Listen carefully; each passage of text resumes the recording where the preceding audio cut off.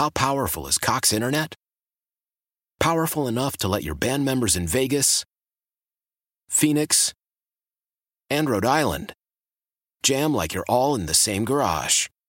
Get Cox Internet powered by fiber with America's fastest download speeds. It's internet built for tomorrow, today. Cox, always building better. Cox Internet is connected to the premises via coaxial connection. Speeds vary and are not guaranteed. Cox terms and other restrictions may apply. Analysis by Ookla Speed Test Intelligence Data. Fixed median download speeds. US Q3 2023. Hey, Rob Bradford here. I have set out on a mission with my good friends at FanDuel to prove what I have known for some time. Baseball isn't boring. So join the revolution. Subscribe and soak in Baseball Isn't Boring. Listen on your Odyssey app or wherever you get your podcast. You'll be glad you did. You're listening to Eye on the Community. I'm Vicki Pepper. Last month, football fans were shocked as Damar Hamlin collapsed on field in the middle of a game. But the assistant athletic trainer, Denny Kellington, immediately started CPR and is credited with saving his life and sparking a renewed interest in the public getting trained in these life-saving measures. But where can we get this training in the Inland Empire, and what do we need to know about CPR? Here to tell us is Katy Harney, owner and director of Life First Training Center in Yucaipa. Thank you for joining me. No problem. I'm so happy to be here. So, Katy, in the interest of full disclosure, the Odyssey staff and I actually got to take one of your classes last week. Can you tell us, why did you start Life First Training Center? So it would go back to before I was even here. My parents had 3 boys and 2 foster boys, and then they had a little girl, perfect little family. And then when my sister was about a year old, she drowned. And she drowned in our home in a way that most people probably wouldn't even know is a possibility. In fact, I'm sure listeners would be surprised to hear this. But essentially, she's about a year old, and she leaned over into the toilet, and her head fell into the toilet, and she couldn't get out. And my mom was in the other room. So my mom comes back and finds her, pulls her out, calls 911, runs to the neighbor who's a nurse. She comes over, does CPR, but it's too late and my sister dies. Devastates my family. My parents, I think, were just so struck with grief that the only thing they really could think of was to have another child, which, is not uncommon. So they tried to have another child, but my mom was in her 40s, so it was very hard. She had a lot of miscarriages, but eventually she had me. And I knew the story from the get-go. I knew all the details since I was a child, including basically that I wouldn't be here if it hadn't have happened because my family was done having children. So, that put a lot of pressure on me as a child, thinking, I really wanted to save people. Like all through my life, I just felt like I've got to save people. And also, I must say, too, as a kid, I was the kind of kid who was always trying to make everyone laugh. So I was in dance, I was in drama, I was always joking and trying to make people laugh. And I think that's because my family was so sad. So jump ahead to about when I was around 11 years old. I took my first CPR class. So I was like a junior lifeguard or something like that. And I took my first CPR class. I can still remember it because they had one mannequin. It was huge. It was like a life-size mannequin. And everybody just took turns breathing on it. Like you would just wipe off the mouth with like a little towelette. And then the next person would go, which we don't do now, but I remember that very clearly. And also around that same time, I was suffering from really bad pain in my back and my knees. My parents just thought it was like growing pains. So no one thought a lot about it, but it was pretty severe. Now jump ahead a little further, and I'm 18, and I actually suffer a traumatic accident. I was actually attacked in like a parking garage. I was struck in the back of the head. I was strangled to unconsciousness. And if it wasn't for a bystander actually coming over and helping me, I wouldn't be here today. So there's another incident that happens. Around that same time, because I'm at the doctor's so much, dealing with that, they finally send me to a specialist about my back and my knees. And they find out that I have a disease called ankylosing spondylitis, which is a lifelong spinal disease. It's systemic, so it affects your whole body, but especially your back. And I was basically told it was going to get worse as I got older. So at that point in life, I was majoring in film and child development. Those were the things I was interested in. But I ended up changing that, and I became an EMT instead. So I was an EMT. I was teaching CPR. I'm only about 20 years old at this time.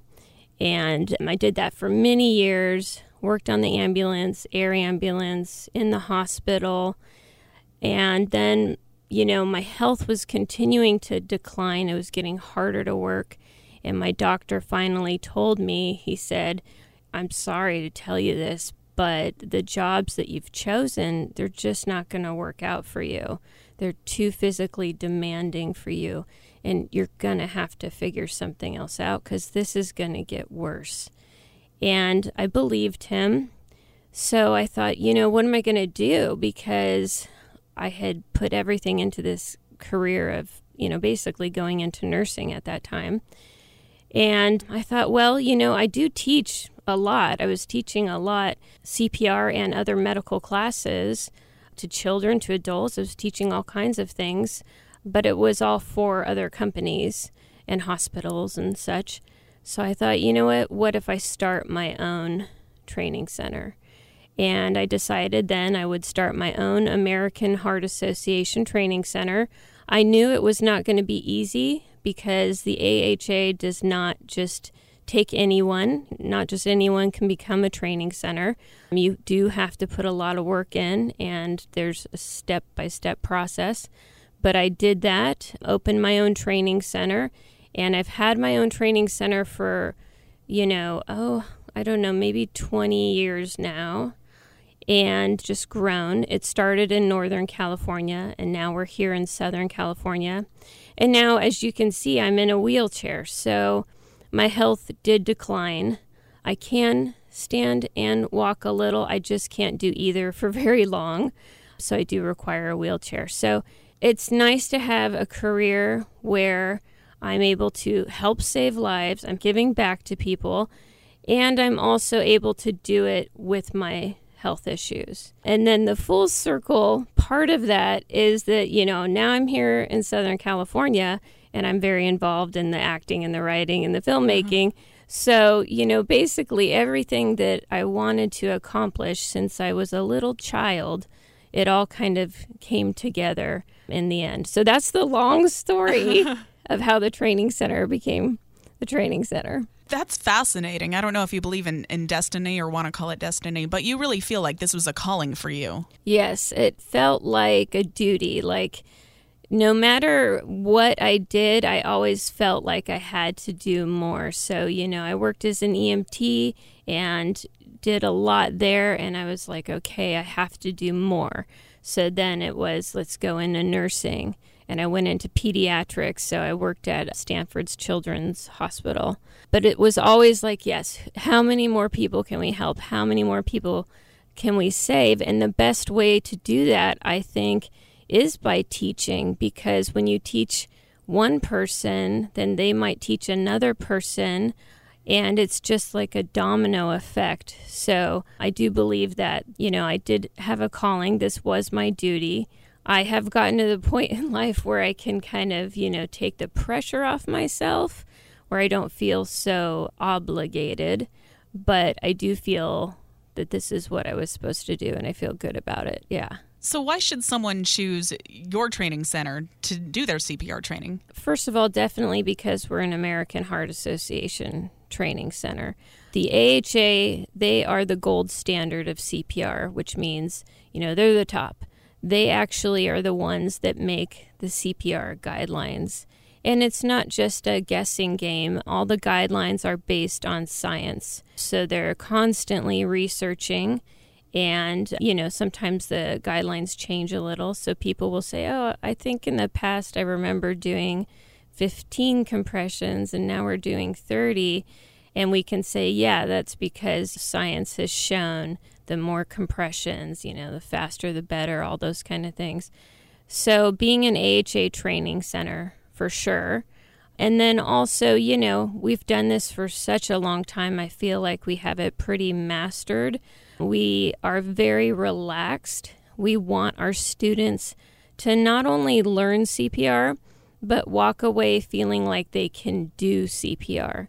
So, it's a relaxed environment.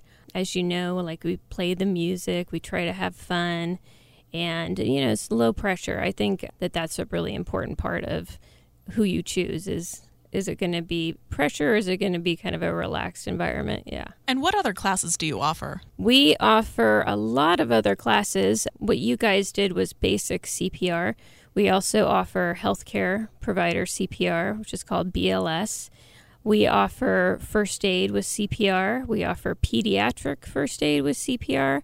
We offer CPR for kids, babysitter certification, abuse and abduction prevention, active shooter, just all sorts of things. I could go on and on and on and on, but lots of kids classes especially. Part of that training includes how to use an AED. Can you tell us what is an AED?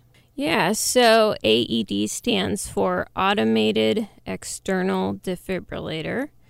Automated means it tells you what to do, so it's going to walk you through the process.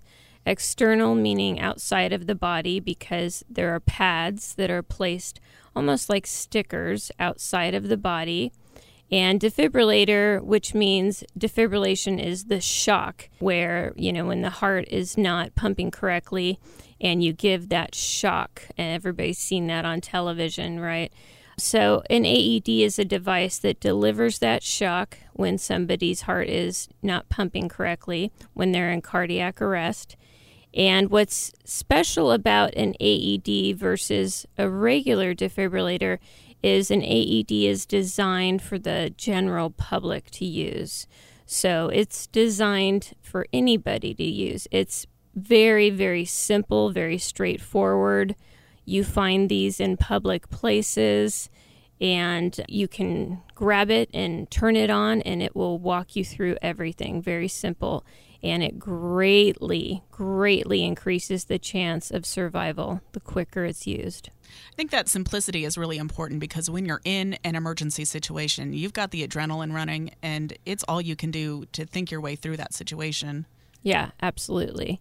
Yeah, when you turn it on, it's going to start talking to you right away. And it will tell you exactly what to do. When it tells you to put the pads on, you'll look at the pads and there will be pictures on the pads of exactly where they go. You just stick them on like stickers, and then it will tell you when it's reading the rhythm. It will tell you when a shock is advised and to stand clear, and you push the button, and then it will tell you to resume CPR. Very straightforward, very easy, yes. How safe are they? They are very safe, and I think this is one of the more important things that people should know about an AED because I think just the thought of electricity makes people nervous, but these are very, very, very safe. First of all, they only shock if someone's in a shockable rhythm. So what that means is if, let's say, somebody faints, and you grab the AED and you put on the pads and you start pushing the shock button, it's actually not going to shock them. It will tell you no shock advised. So you don't have to worry that you're going to make a mistake. You're not. It's designed to do the work for you. And then in regards to people getting shocked who are using the AED, it tells you to stand clear and you have the control. You push the button. So it's not a surprise. It makes it very clear, and you just lift your hands off the body, and then the shock is delivered. So definitely very safe. You said that these are often found in public places. Where are they usually kept? They're found in so many different places now. When they first came out, it was just some businesses, but now I see them everywhere I go. And I think if people probably after listening to this, they'll see them everywhere you go because it just gets in your head. But, you might see them in, let's say, a school, a doctor's office, dental office, church, health club, sports arena, shopping mall, any type of business, amusement parks. Disneyland has them everywhere. In fact, our company used to do this thing where we would have like a scavenger hunt for AEDs all around Disneyland and see who could find them all. But you do see them on the park map, but they're everywhere in Disneyland. But yeah, you can find them in any public places, and you never know who has one. So when someone collapses, we teach our students to always send someone to go call 911 and to go look and see if there's an AED and bring it back if there is one. I'm speaking with Katy Harney, owner and director of Life First Training Center in Yucaipa. Moving on to CPR. What does CPR stand for? CPR stands for cardiopulmonary resuscitation, which is a whole bunch of long, big words. So to just, narrow that down, cardio means heart, pulmonary means lungs and breathing, and resuscitation means to bring it back, to fix it.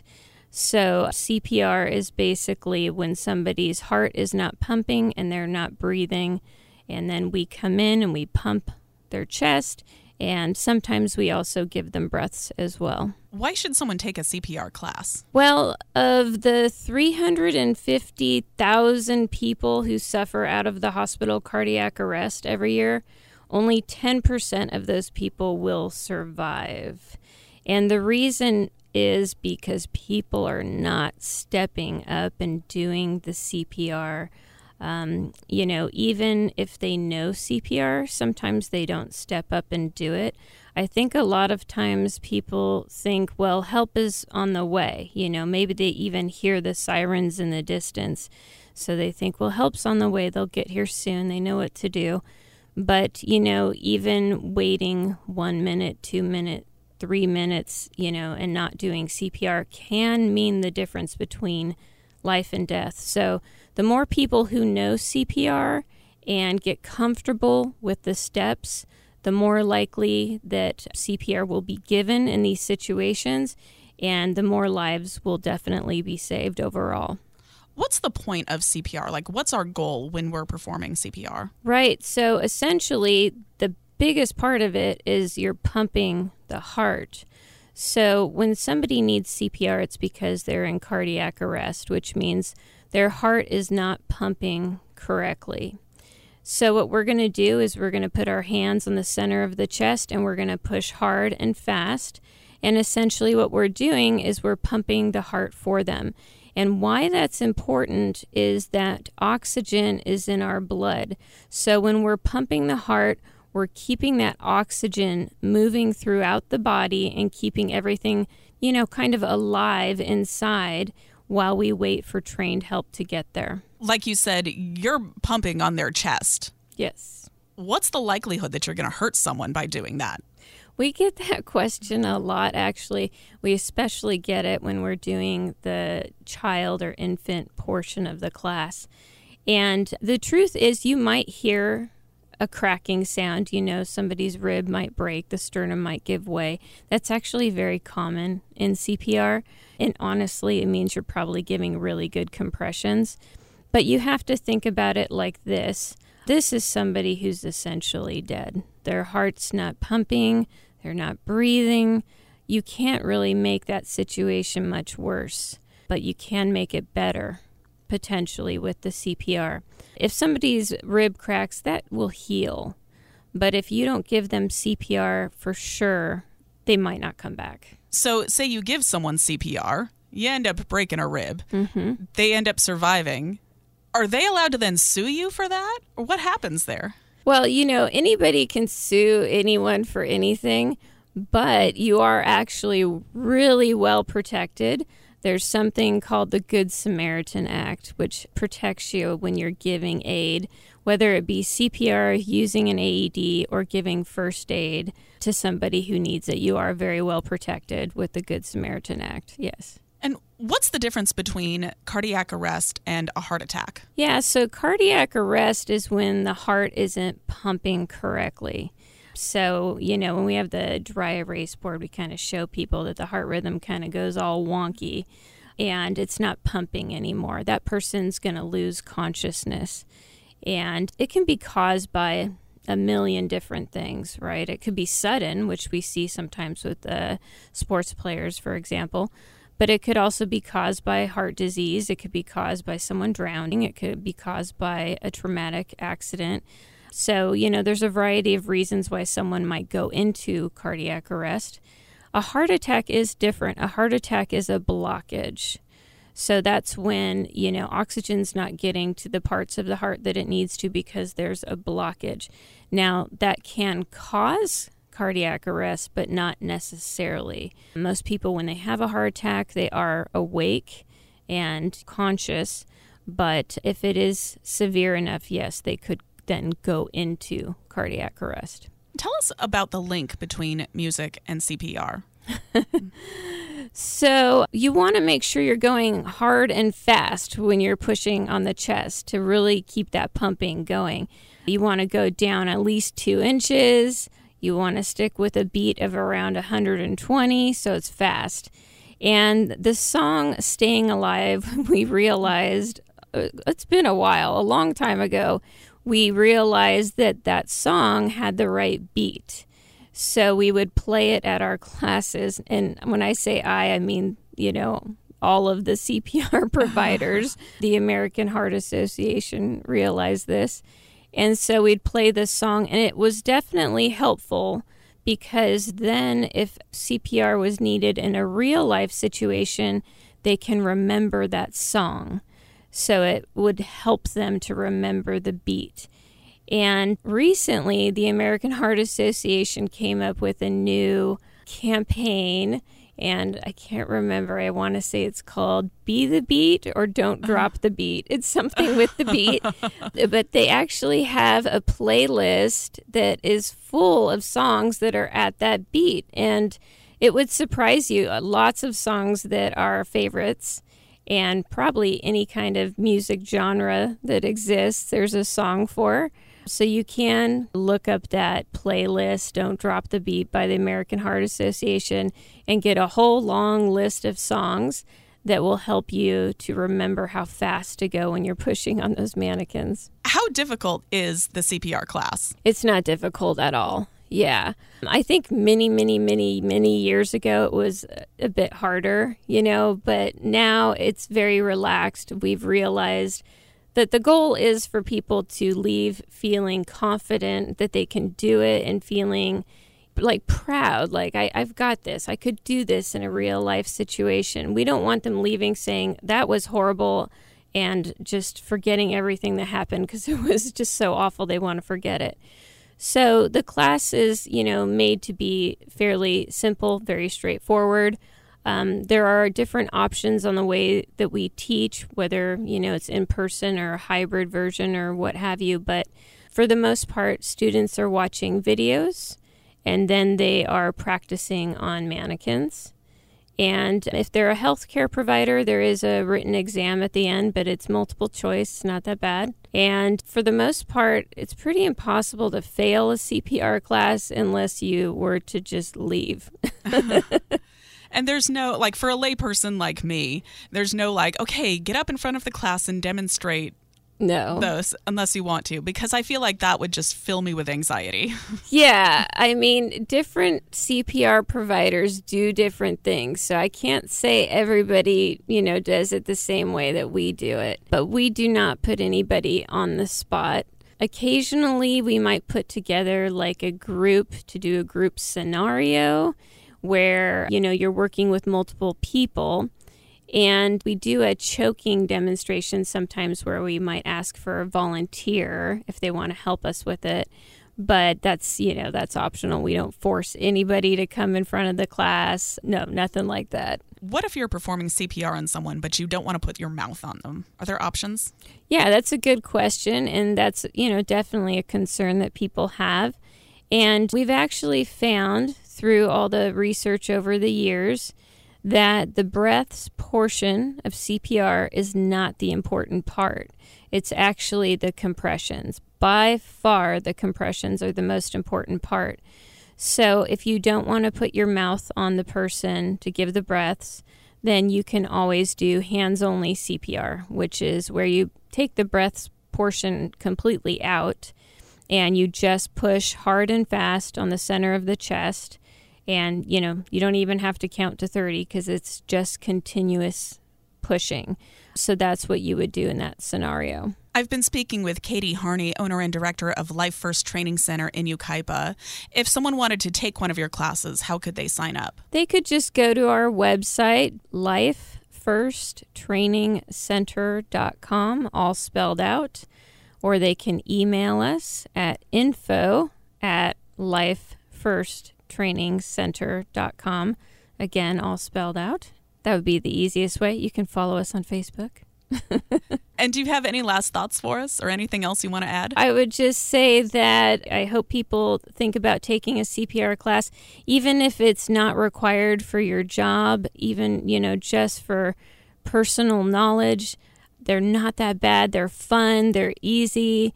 And you can definitely save a life. Thank you so much for speaking with us today. And thank you for living out your destiny and this amazing calling that you've been given. Thank you. I really appreciate you letting me come on here and talk to you.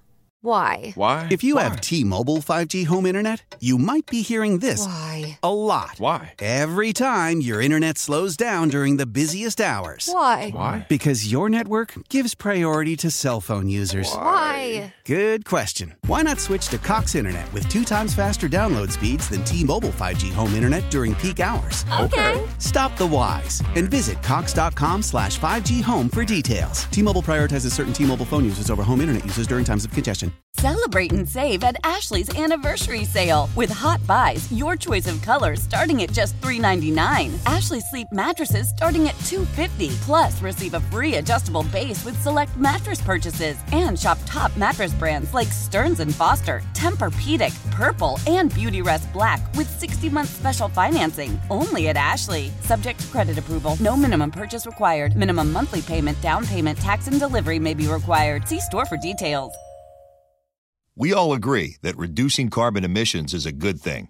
And once again, Toyota is leading the way. We hear a lot about fully electric vehicles, and Toyota has them, with more coming in. But we also know a BEV is not for everyone, whether it's because of cost, range, or concern about finding a charging station when you need it. Plus, the raw materials used to manufacture batteries are limited. Enter Beyond Zero, Toyota's vision for a carbon-neutral future. In vehicles and in manufacturing plants, too, in the years ahead. The materials used to make just one long-range battery for an EV could be used to make batteries for 6 plug-in hybrids or 90 gas-electric hybrids. That's why Toyota's position today is electrified, diversified, empowering you to choose how to reduce your own carbon footprint with the vehicle that's right for you, a hybrid, plug-in hybrid, or battery EV. So shop, learn more, and get details at toyota.com/beyond zero. Toyota, let's go places.